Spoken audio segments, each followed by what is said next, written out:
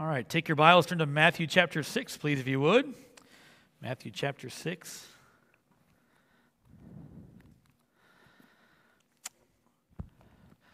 We're not going to talk about money tonight. Well, we will a little bit eventually, but that's really for on mornings, all right? So money matters is in the morning. Today's just whatever I want to preach, and this is what I've been thinking about through this year. I kind of had a theme for the year in my own personal life, and this is something that God's been speaking to me about, and I hope will be a challenge to you. Some familiar verses here in Matthew chapter 6. Do you know what the term knockoff means? A knockoff. You know what I'm talking about when I say a knockoff? Something that's not real, it's a fake. Maybe it's my wife has a thing for purses, all right? And maybe we can't really afford the real purses, whatever, fill in the blank, whatever the name is supposed to be. It used to be Coach, maybe Coach isn't. But I remember there used to be these knockoff Coach purses. You could buy them anywhere in New York City in a dark corner out of a van, and right? I'm talking about those kind of knockoffs. I mean, and you'd be able to look at it pretty closely to tell if it's a real one or not. There's ways to tell a knockoff from a real one. I'm not sure what the big names of purses are right now. And I'm glad. I'm bragging, not complaining, all right? And so whatever it is, there's certain things. I know that for a while, maybe even still, to have a Rolex watch. It was a status symbol. I looked up today, what's the average cost of a Rolex watch? Anybody have a guess what a Rolex watch would cost? 10 grand is a low end. So in U.S., 7,000 to 12,000 is the average. You can go from like $6,000 to up to $75,000 U.S. for a Rolex, a real Rolex watch. Anybody have a Rolex watch here? If we do, we'll pass the offering plate right now, and we'll preach a little bit about, later on in chapter 7, it says not to lay for yourself treasures on earth. We'll drop that into the offering plate. We'll take care of that for you. But I don't think anybody in our church has a real Rolex. I heard of a man that had some friends who went to the Philippines every year, and I guess in the Philippines you could get a good knockoff Rolex. Well, Holmes used to live there, so I guess there's some. You know all the places, Maureen. So if you want a knockoff Rolex, send Maureen over to the Philippines. She knows all the places to go. And I guess you can get one there for relatively cheap. I want to say $50 to $100 was a knockoff price. And I know a guy that every year when his friend went to the Philippines, he'd come back and get a brand new knockoff Rolex every year, a brand new knockoff Rolex. But it looked like a Rolex. Does anybody know how to tell a real Rolex from a fake Rolex? There's a way. Neither did I, but the internet tells you. You know how to do it, Paul? That's exactly it. Yeah. So on the second hand, on a real Rolex, it's a very smooth motion on the second hand. If it ticks like a clock, then it's a fake. All right. So I want to see your watches on the way out. We'll see what you got on your wrist. All right.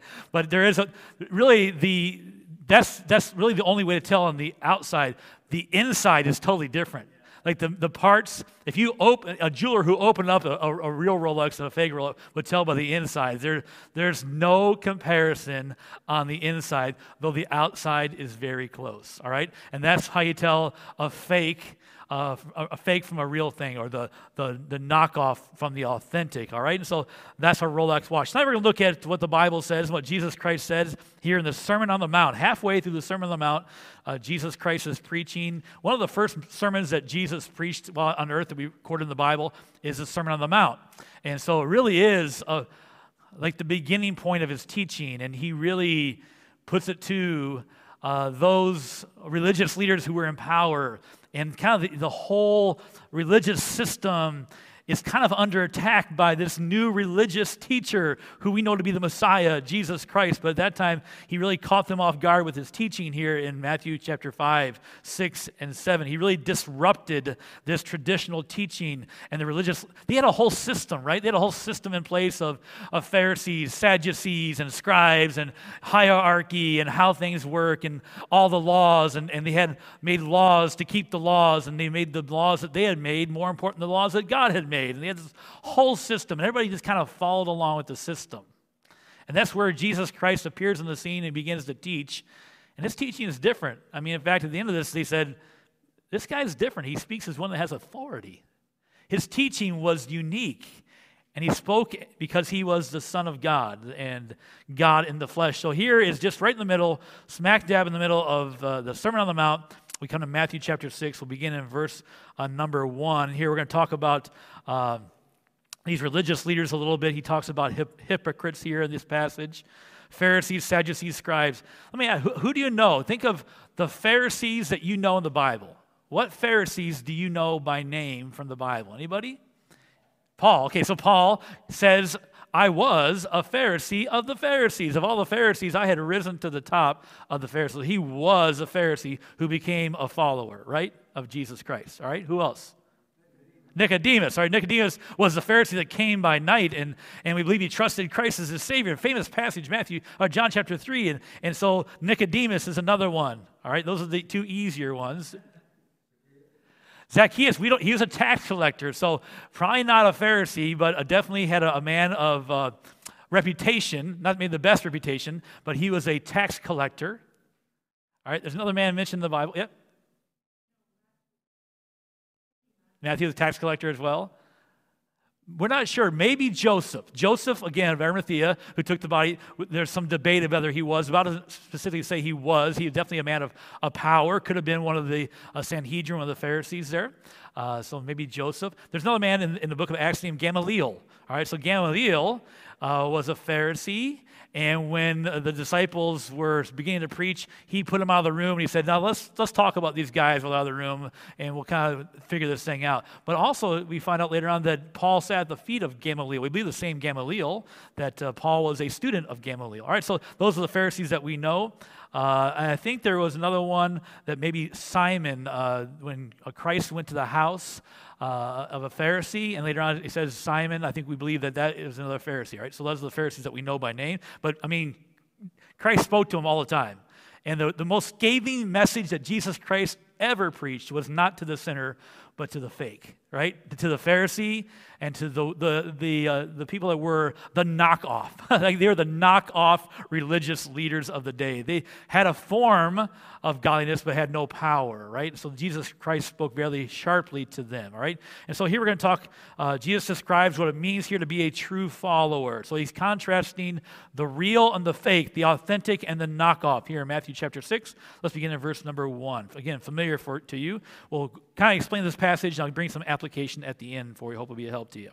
All right, chapter 6, verse 1. Take heed that you do not your alms before men to be seen of them. Otherwise you have no reward of your Father which is in heaven. Therefore, when thou doest thine alms, do not sound a trumpet before thee, as the hypocrites do in the synagogues and in the streets, that they may have glory of men. Verily I say unto you, they have their reward. But when thou doest alms, let not thy left hand know what thy right hand doeth, that thine alms may be in secret.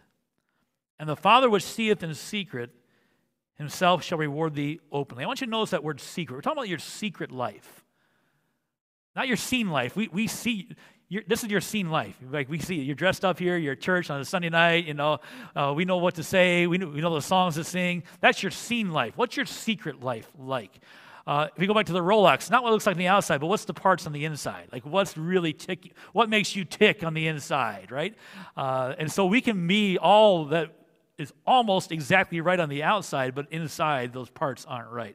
And so here Christ is comparing that in the area of giving, all right? So he talks about alms. Alms is not tithing, all right? Alms is giving, being generous to those in need. Our church is trying to practice some of that as a church by helping at different ministries, and hopefully you do that on your own, to give alms, to give generously to those in need. He says here, if you're going to do that, don't sound the trumpet. Don't sound the trumpet like the hypocrites do. Now, maybe this was a real thing back in the day. I don't know if the hypocrites actually did that. Like, I'm going to give this guy $5 here. I did some research from the people that I researched who researched other people. They couldn't find any record of that actually being a case, like where's a historical, not saying it didn't happen. So Jesus Christ is either describing what was really happening or he's being a little sarcastic, Don't toot your own horn, we might say, right? Don't call attention to yourself. Hey, look what I'm giving, everybody, look what I'm giving. Unlike the woman who gave her little mite in the offering, just put it in the offering. See, Jesus noticed that. Can I tell you that Jesus watches your worship? Jesus watches you when you give, not for necessarily how much you give, but how you give. Right? That's the inside. That's the ticking inside of us. The motivation behind what you give either to the offering of the church or to somebody else on the street. Generosity, your alms, giving to the alms is to be done in secret, not to blow your own horn. Don't call attention to yourself. Because if you're giving to get attention, aren't you really just getting? Like, that's not really giving, you're getting. If your end motive is to get, that's to give to get is getting, not get. That makes I'm sound like double talk, but to give to get is not really giving, it's all about getting. And so if your motivation to giving to the church or giving to someone in need or to get is to get something in return, that's not true alms giving. And so that's what Christ is saying, that's a fake. You can't spot the fake from the outside, but he said, I'm telling you, the difference is do it in secret. The inside, your secret life is what separates the fake from the follower. And so here at Bible Baptist Church, we may have, I think we had around 160 this morning of kids and teens and adults and a good crowd. We don't know how many were gathered as fakes and how many were gathered as followers. That's not for me to determine. I don't sit here and think, well, Brother Birch, he's a follower, but Mrs. Birch, I'm not so sure about. That's not my responsibility to do that, right? I'm just joking about Mrs. Birch, right? That's not my responsibility to do that. But it's my responsibility to say, what about me? Am I real? Is this real for me? Am I a fake or am I a follower? That's the point of the message here, is to make sure that we're real and not just a knockoff. Goes on here, it says, don't even let your right hand know what your left hand's doing. Is that possible? No, it's not possible. I mean, your hands don't know. But that's again, a play on words saying, do it as secret as you can. If you can keep your left hand from knowing what your right hand is doing, do it that way. Don't spread it out. It's not for that reason. Do it in secret. And this is the theme of these verses. And then your Father, which seeth in secret, will reward you openly. What a God. What a God. That's the God that you serve. The God that you serve says, just do it quietly. I'll take care of it. I'll reward you. Do you want the trumpet blowing, or do you want a pat on the back from me? Which would you rather have? Do you want the reward now or reward later? That's up to you. You can have either one. That's your choice. And so, but he says, I see the secret. If I told you I know your secret life, for some of us that'd be very encouraging. For some, it may be very discouraging in different parts of our life. This is a little bit off topic, but I knew a young man growing up in the States. And as he got older, he traveled as a salesman, and it came to be found out that he actually had 2 families going on at the same time in different cities, at different locations. And eventually, his secret life was revealed. Can you imagine that? I mean, there's all kinds. So I say your secret life, that could be, it could be bad. Well, here we're talking about that secret relationship with God. He says, do your alms giving in secret. I see your motivation. I know why you give. I just don't know what you do. I know why you do everything you do.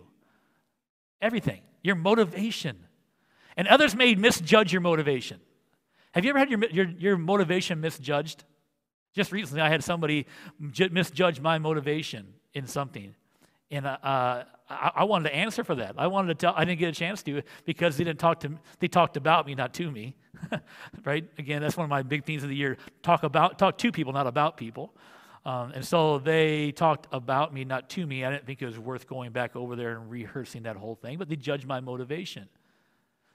The action that they saw may have been like they saw the right thing. They judged it this way, but I could explain to it why I did it this way. So my motivation, the action was obvious, but the motivation was totally different. And they misjudged my motivation. People are going to do that. It's going to happen. And so, but there's one person that never, ever, ever misjudges your motivation. It's Jesus Christ. It's the Heavenly Father. He sees in secret. And if he sees in secret, and he sees that's a real gift of generosity, he says, okay, let me mark that down, because I'll reward you openly for that. I'll reward you. And that may be openly here on this earth, it may be openly in eternity. It doesn't matter. He will let God take care of the rewarding, right? Because again, if you're doing it and you give this gift and you say, okay, God, I gave that gift, now where's my reward? Then you're giving to get, which is not really giving, it's about getting, right? So just give it and let God take care of it. That's the point. And so in our area of giving, you give in secret, the Father rewards openly. Let's move on. Verse 5. And when thou prayest, thou shalt not be as the hypocrites, as the hypocrites are, for they love to pray standing in the synagogues and the street corners of the streets, that they may be seen of men. Verily I say unto you, they have their reward. But thou, when thou prayest, enter into thy closet, and when thou hast shut thy door, pray to thy Father which is in your Father's in secret. Notice, I want you to notice that it's phrased a little different. He said, your Father which is in secret. When you go in secret, your Father's already there waiting for you. The Father is in secret, and thy Father which seeth in secret shall reward thee openly. But when ye pray, use not vain repetitions as the heathen do, for they think that they shall be heard for their much speaking. Be not ye therefore like unto them, for your Father knoweth what things you have need of before you ask of him. So he says a couple things here about praying. And the bottom line is, do it in secret, he'll reward you openly. It's still the bottom line. We'll get to that. But he says this, don't pray like a hypocrite. Don't pray like the hypocrites do. What do? They do it to be seen and to be heard. I don't know that maybe that's not a real problem today. I don't know too many people that go on the street corners and pray to be heard of men. I think sometimes it's hard for me to pray in public. When I pray in church, I often ask myself, am I really praying to the Father or am I praying to the congregation? Like, am I saying, because sometimes I say, Lord, help us to listen to the preaching. Like, I do want that, but is that a message to the congregation, or am I praying to God the Father, right? So sometimes maybe when we pray in public, we kind of get caught between that praying to the congregation, praying to the Father, but it's not really for our show, I hope and think not in our church. I haven't really seen that over my 30 years here, that we have a lot of people like, hey, it's my turn to pray, let me have the prayer today, I got a good one. Like, I've never heard that happen in our church, all right? So I don't think that may be a real problem. But it says, don't pray like a hypocrite to be seen. But then it says this, later on, don't pray like the heathen. So don't pray like a hypocrite, don't pray like a heathen. What do the heathen do? Well, they pray vain repetitions over and over and over again, and they think that they shall be heard for their much speaking. They pray the same prayers over and over and over again. God says, don't pray that way either. Don't pray like a hypocrite, don't pray like a heathen, don't pray to be seen, and don't just pray over and over and over the same thing. You can go to your closet and pray the same thing over and over and over and over again, and I see that in secret, but I don't reward that. So don't pray the same thing in vain repetition. He says here, God already knows your need. I'm not saying you shouldn't ask for your daily needs. I think we should. But we don't need to go over and over and over and over. God already knows your need. In prayer time, we've learned a lot in the teaching on Wednesday night about prayer. And prayer is not just about, it's not about informing God, it's about transforming you, right? That's what prayer is all about. And so it's not about just informing, here's God, here's my 12 things I need today. You know, the 12 things I need for Christmas. Or here's my wish list, God, I want to give it to you. It's not about that.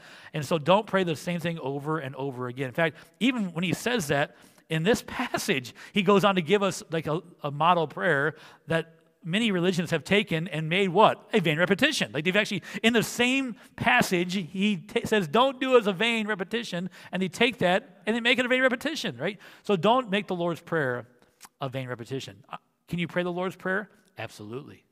Absolutely. In fact, we've been talking about praying through the Bible. That's a great place to pray, is through the Lord's Prayer. If you want to be serious about it and focus your heart and attention, God, Father, who art in heaven, hallowed is thy name.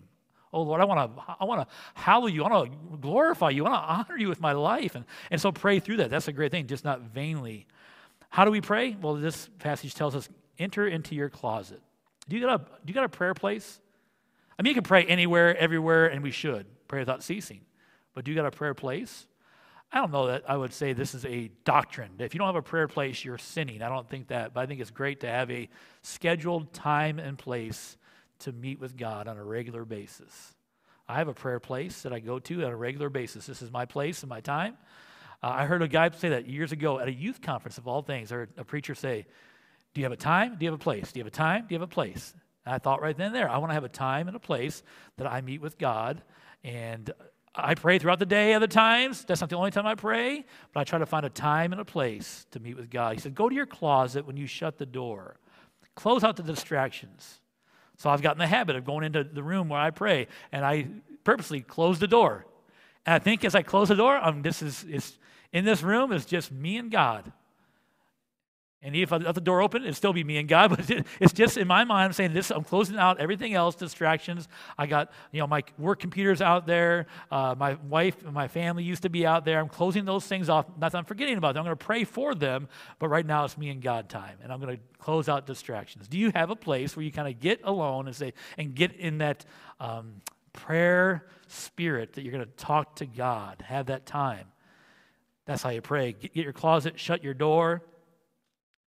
Your Father's already there in secret waiting for you, and then the model prayer that he gives us. But he does say this, your Father does see you in secret, and he rewards you openly. I don't know what your prayer life's like, but your Father does.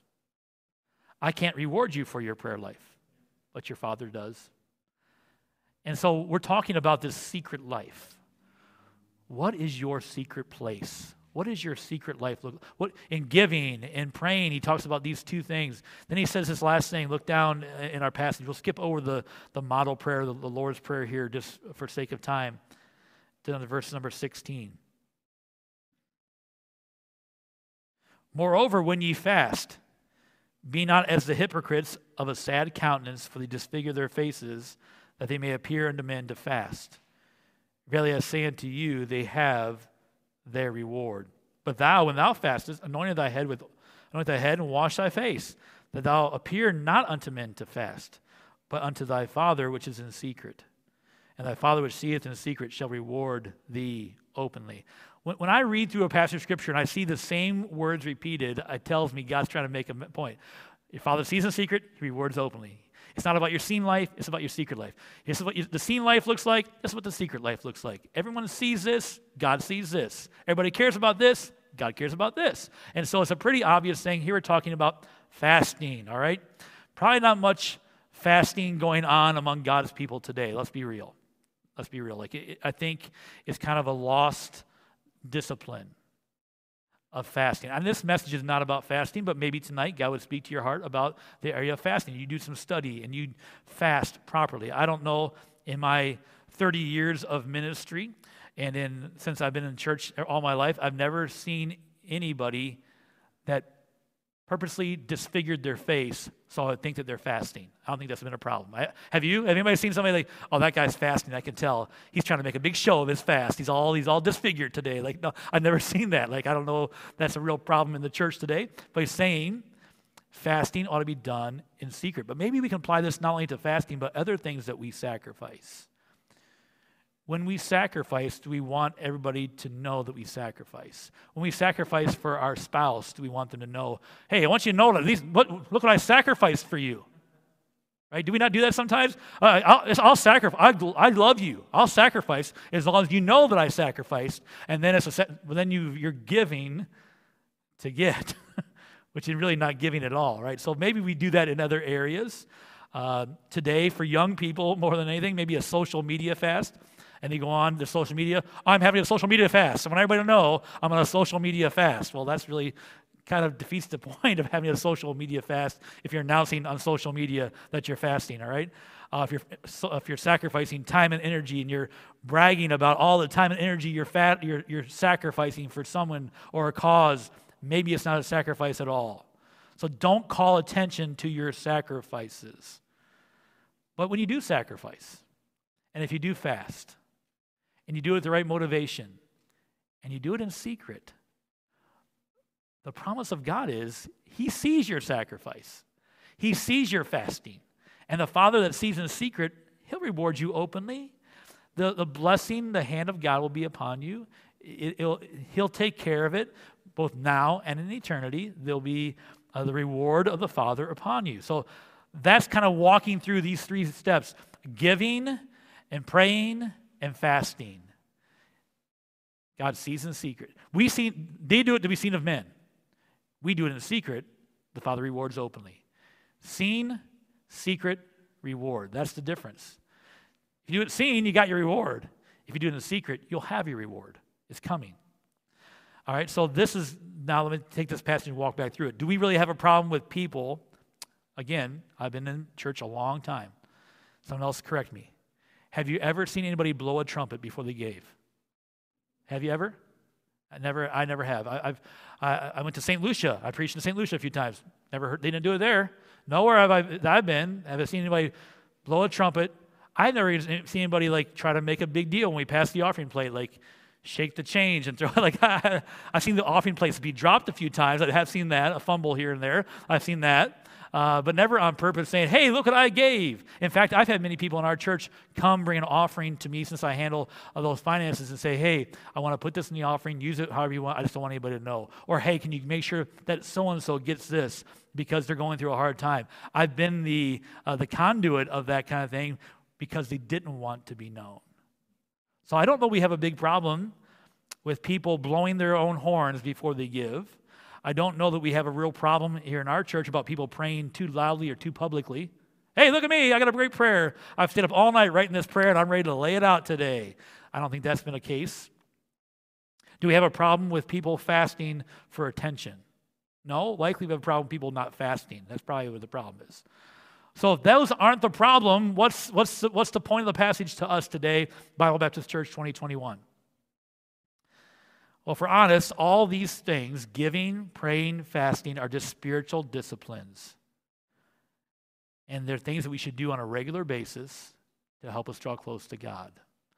And spiritual disciplines, any discipline in life needs attention, all right? So I'm preaching this message to call attention to your life on your generosity, your praying, and your fasting, and your sacrificing, and your spiritual life, your secret life.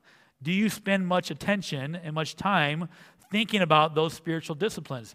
And it's all about motivation, right? This whole passage is about motivation. Why are you doing what you're doing? It's hard to judge your own motivation sometimes. Isn't it hard to? The good thing is the Bible says this: the Word of God is a discerner of the thoughts and the intents of the heart. The Word of God does a great job judging our motivations. So if you'll spend time with God's Word, you'll figure out your motivations. It becomes clear. When the Word of God's preached, even tonight, as the Word of God is explained about giving, praying, fasting, your secret life, maybe you realize my motivations are not what they should be. I've done this to be seen of men, not be done in secret. Or I'm not doing this at all. Our motivations come to light in light of God's Word.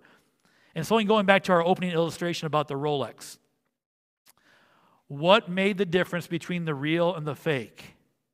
It was the way the second hand ticked, but reality is what's on the inside. So what makes the difference between a true follower and a fake? It's what's on the inside.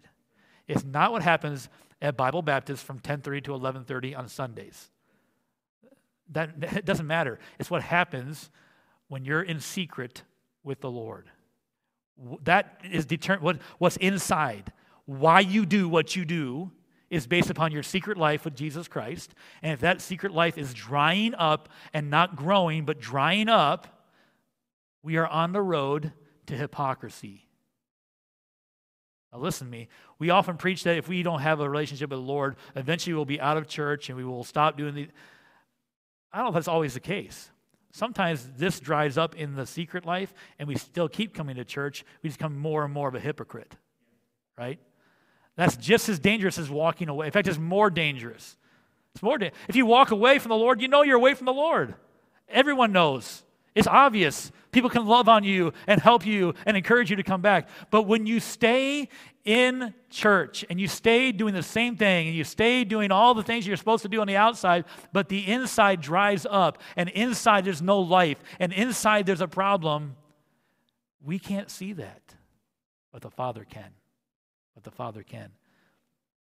And so we often look and say, oh, that person's a Pharisee, that person's a hypocrite, and we can see what we think. We judge their motivations. But what about you? Isn't it possible to sit in church every week, week after week, and be a hypocrite because we have no inner life? We have a secret life with God, and our motivations aren't right? It's possible.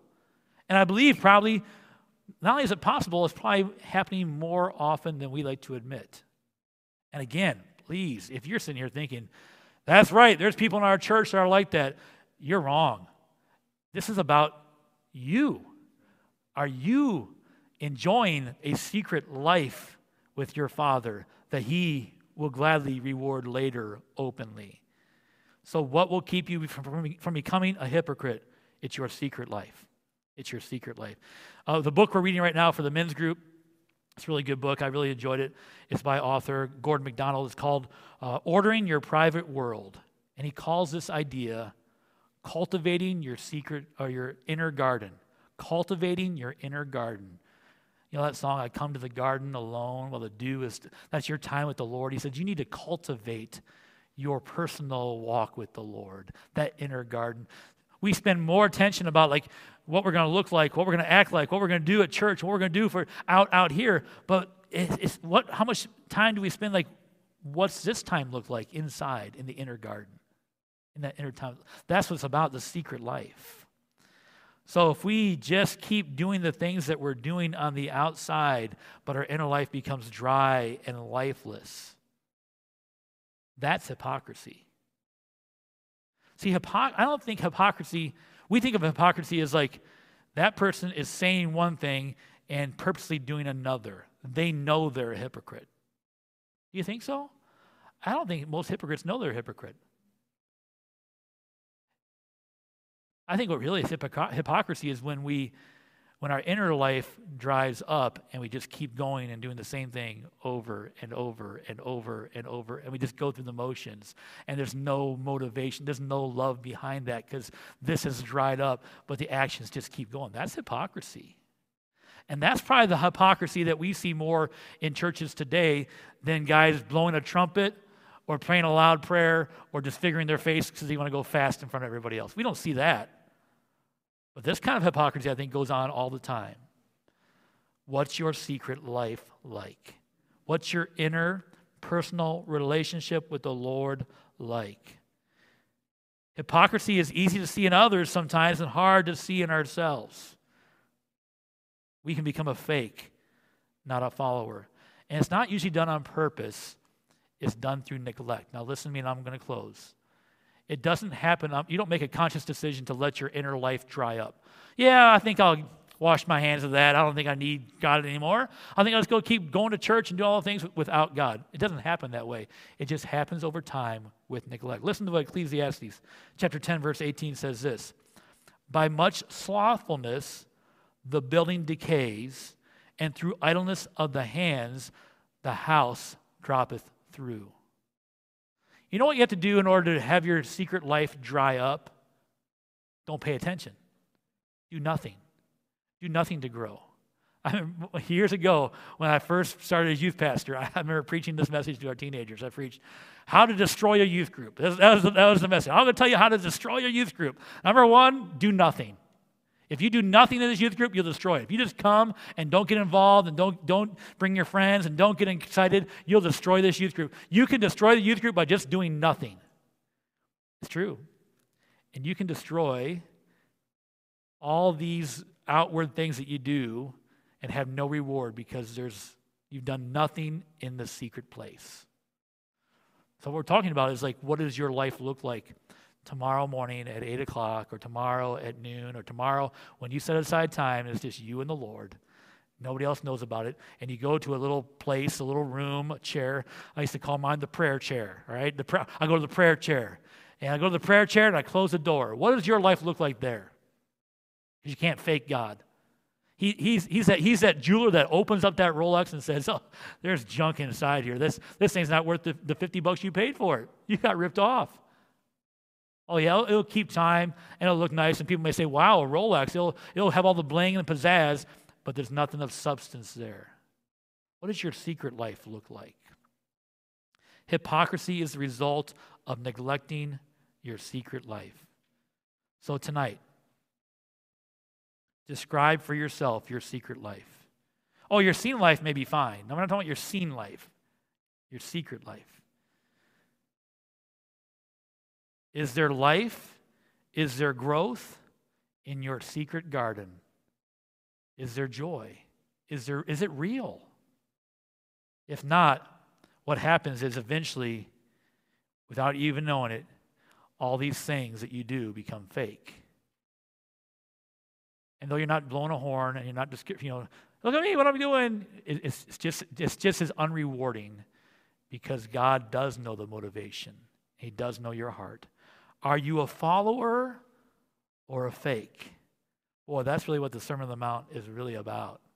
He's saying, I'm trying to describe to you, if you're going to be a real follower of God and a real follower of me, this is what it's going to look like. It's about the secret place. And so, I challenge you, spend time in that secret place with this understanding. The Father who seeth in secret will reward you openly. Would you bow your head and close your eyes?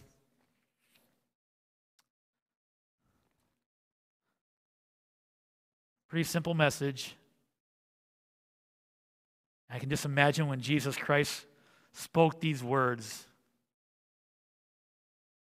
And the Bible indicates, like at the end of this Sermon on the Mount, he has authority. Like it was jaw-dropping. They were astonished that they could not believe the authority that he had.